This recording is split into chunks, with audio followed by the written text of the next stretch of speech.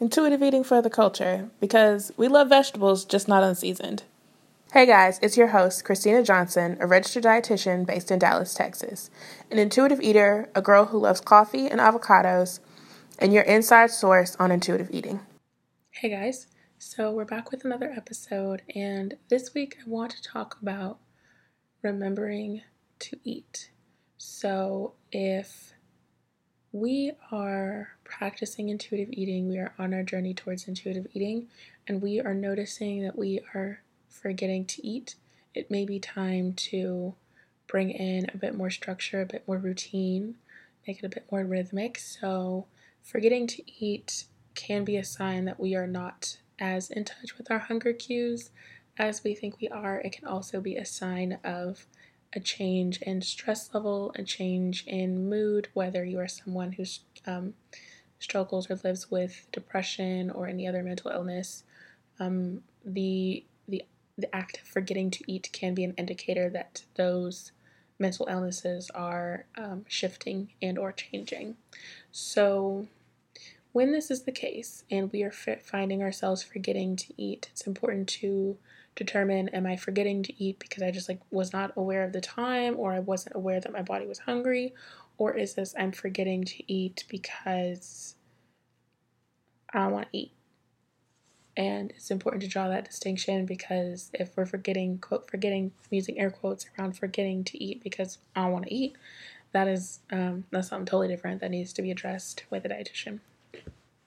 If it is I am unaware of the time or am unaware of my hunger signals, then it is time for a bit more mechanical eating, a bit more rhythmic, a bit more structured.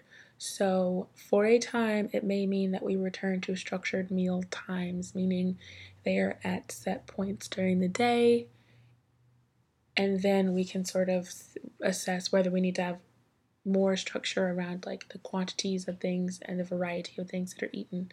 That could mean that maybe we set an alarm to remind us to eat. That could mean that we just kind of time it during the day, create natural breaks, and some things that I think could be contributing to this. I know that anytime we have a change in routine, that could trigger this. So maybe starting a new job or finishing school, a change in routine. Maybe we moved house, moved state, country. That could trigger it.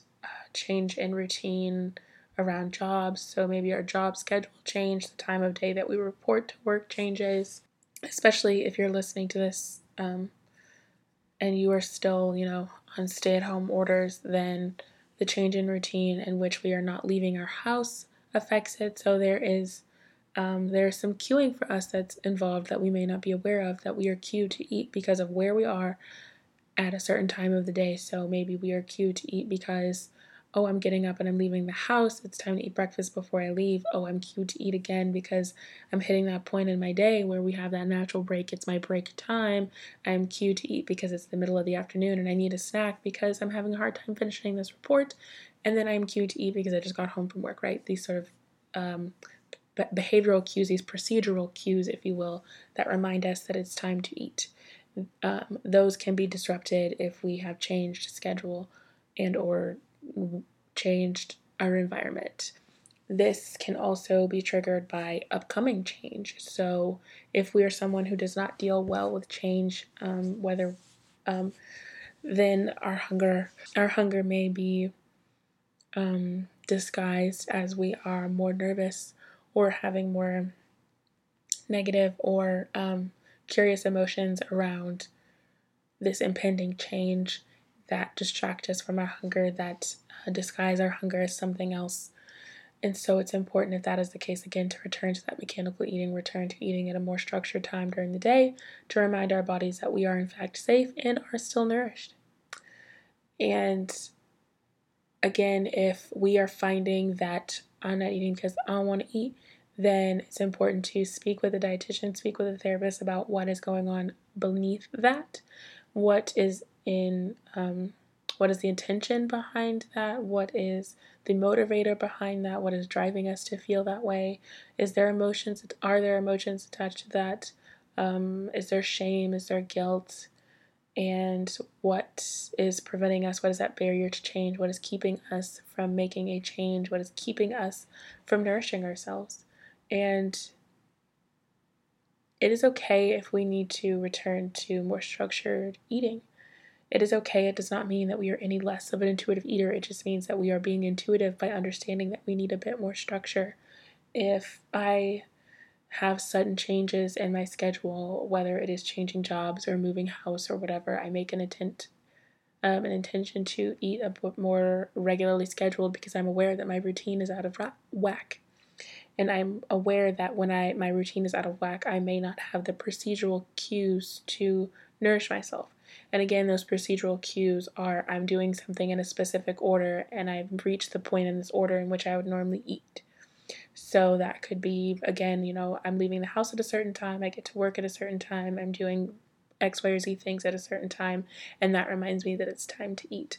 That could be the more nuanced cues, hunger cues of I'm feeling distracted, I'm having a hard time staying focused, I'm having a hard time finding my words, I'm thinking about food consistently, and things of that nature.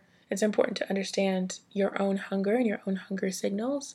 And that is something that you can work with someone with to sort of tease that out for yourself. Understanding how your body responds to hunger, how your body responds to dips in glucose. Some people feel their dip in glucose, which is like blood sugar. Other people do not feel those dips in glucose. I feel those dips in glucose, and I am very acutely aware of the fact that my blood sugar is in fact dropping. Only because there is that sort of glucose anxiety, as I would call it, where as our glucose goes down, we find ourselves with a sudden uptick in anxiety, a sudden uptick in worry. There may be the shakiness that comes with the dizziness, and understanding that if I am at that point, I am overly hungry. I've passed the point of like comfortable hunger. And so if we have changes in routine, we might not notice that comfortable hunger and may only be aware when we are overly hungry, uncomfortably hungry. So giving ourselves a bit more structure while we adjust to the new normal will be helpful and hopefully provide you with a sense of rhythm that can help you get back into that intuition around timing of food, intuition around listening to your body in its new environment, because there are going to be less procedural cues and less behavioral cues to remind us to eat.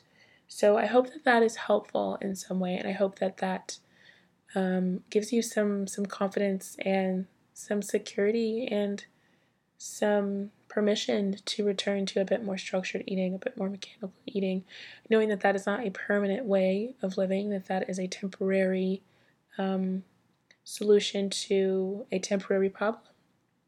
And understanding that, again, it doesn't make you any less intuitive. It does not mean you are starting your intuitive eating journey over from scratch. It means that you are providing yourself structure.